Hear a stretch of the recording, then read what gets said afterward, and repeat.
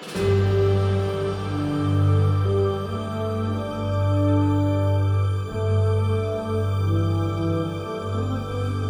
and welcome. I'm Pastor Vincent Grissom, and this is Applying God's Word, a teaching ministry from the Word of God. This is study number 64, titled, God's Love for Us Produces Love in Us. Let's start by having a look at what God says about love and how He loved us so we might be able to love others with His kind of love. Because He first loved us, God's love for us produces God's love in us, which enables us to love others sacrificially. God's love for us is received through believing in Jesus. So is it true that we can't love because we haven't received God's love? I know many people who appear to love their kids and they are not Christians. I know many people who say they love their spouses who are not Christians. They never physically cheated on their spouse or done anything thought of by most as not loving their spouse. So then, is it true that we can't love because we haven't received God's love? Well, that depends on how you describe love. Our society tends to define love as an emotional feeling. We are in love, so we drift off into our dreams thinking of our spouse or fiancé. Or we love our kids because they are part of us and they bring us joy. The Bible doesn't define love in terms of some feeling, however. The Bible defines love in terms of actions and commitment and choices. I'm going to read a passage in 1 Corinthians that we often hear at weddings because it's talking about what love is as God defines it. 1 Corinthians 13, verses 4 through 8. Love is patient. Love is kind. It does not envy. It does not boast. It is not proud. It is not rude. It is not self-seeking. It is not easily angered. It keeps no record of wrongs. Love does not delight in evil, but rejoices with the truth. It always protects, always trusts, always hopes, always perseveres. Love never fails. Notice those things are all actions and decisions that are being made. This is how love is being defined in the Bible. Now, when we stop and look at our lives, we might think that we do those things some of the time. But do we stop and think about all those other times when we don't do those things? We do not always choose to be patient. We do not always choose to be kind. We may sometimes, but we fail so many other times. And the times we do choose to be kind or patient is oftentimes in accordance with how we feel. I'll be patient until I don't feel like it anymore. I'll be kind until that person pushes me too far. Then forget it.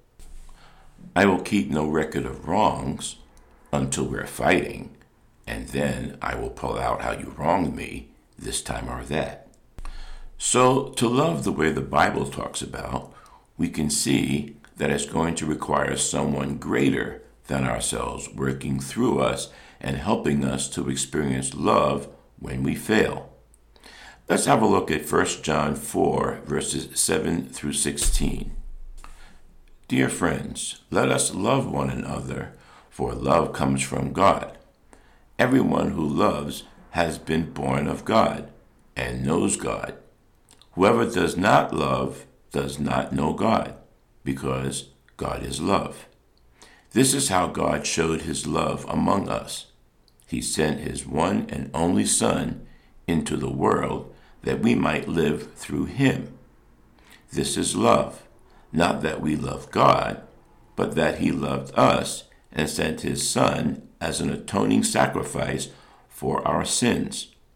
Dear friends, since God so loved us, we also ought to love one another. No one has ever seen God, but if we love one another, God lives in us, and His love is made complete in us. We know that we live in Him and He in us, because He has given us His Spirit. and we have seen and testify that the Father has sent his Son to be the Savior of the world. If anyone acknowledges that Jesus is the Son of God, God lives in him, and he in God. And so we know and rely on the love God has for us. God is love. Whoever lives in love lives in God, and God in him. So right off the bat, we see the Apostle John confirm through the inspiration of the Holy Spirit that in verse 7, love comes from God.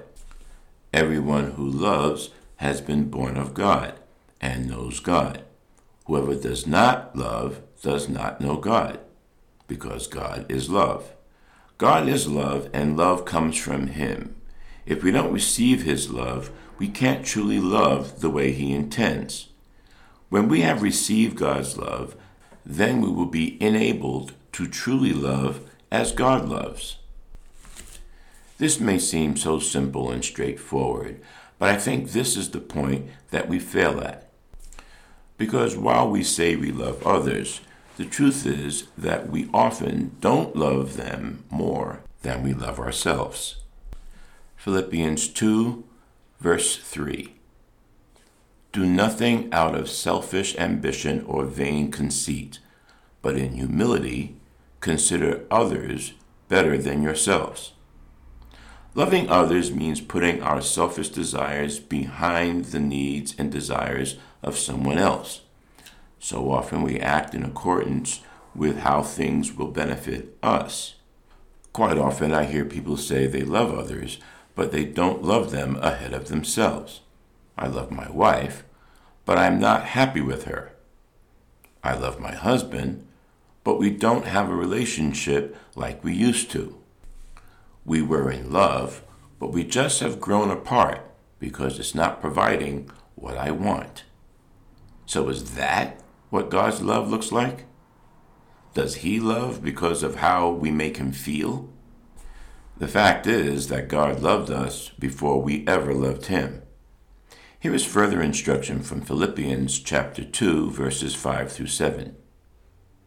In your relationships with one another, have the same mindset as Christ Jesus, who, being in the very nature of God, did not consider equality with God something to be used to his own advantage. Rather, he made himself nothing by taking the very nature of a servant, being made in human likeness. It is only when we have God's love that we are enabled to love like he loves. 1 John 4, verse 11 says this as well. Dear friends, since God so loved us, we also ought to love one another. We ought to love one another the way God has loved us. Now, what does that love look like? Well, we see that God's love in us enables us to love others sacrificially. Remember 1 John chapter 4, verse 9? This is how God showed his love among us. He sent his one and only Son into the world that we might live through him. God sacrificed his Son for us because of his love for us. John 3:16. For God so loved the world that he gave his one and only Son, that whoever believes in him shall not perish, but have eternal life. God sacrificed for us, and his love in us enables us to love others sacrificially. Ultimately, this is how others know that we are loving them ahead of ourselves. When we sacrifice our wants, our desires, our needs for their wants or desires or needs. When I put someone ahead of me, that person knows I care about them. When I refuse to put what they want ahead of what I want, I am acknowledging to them that I care more about what I want than what they want. I am enabled to truly sacrifice when I have better understood the sacrifice and the love that has been poured out on me through Jesus Christ. As I learn and understand that, I can better sacrifice. Now, I know some Christians who are anything but sacrificial. They are all about themselves and what they want. I want to tell you one of two things are going on in such a case. One is that they only profess Christianity. They aren't really Christians. Jesus said we will be able to recognize true believers by their love for each other. John 13, verses 34 through 35. A new command I give you, love one another as I have loved you, so you must love one another. By this all men will know that you are my disciples, if you love one another. Okay, now we see here that if others are not recognizing you as a Christian by your love for one another, then there is a problem. You are either an unbeliever playing the part of a Christian, or you are a very immature Christian. As we grow in our Christian walk, there is a process of maturing that takes place as we grow in our knowledge of the Lord and are strengthened by Him.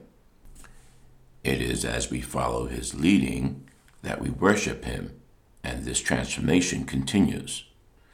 Romans chapter 12, verse 2.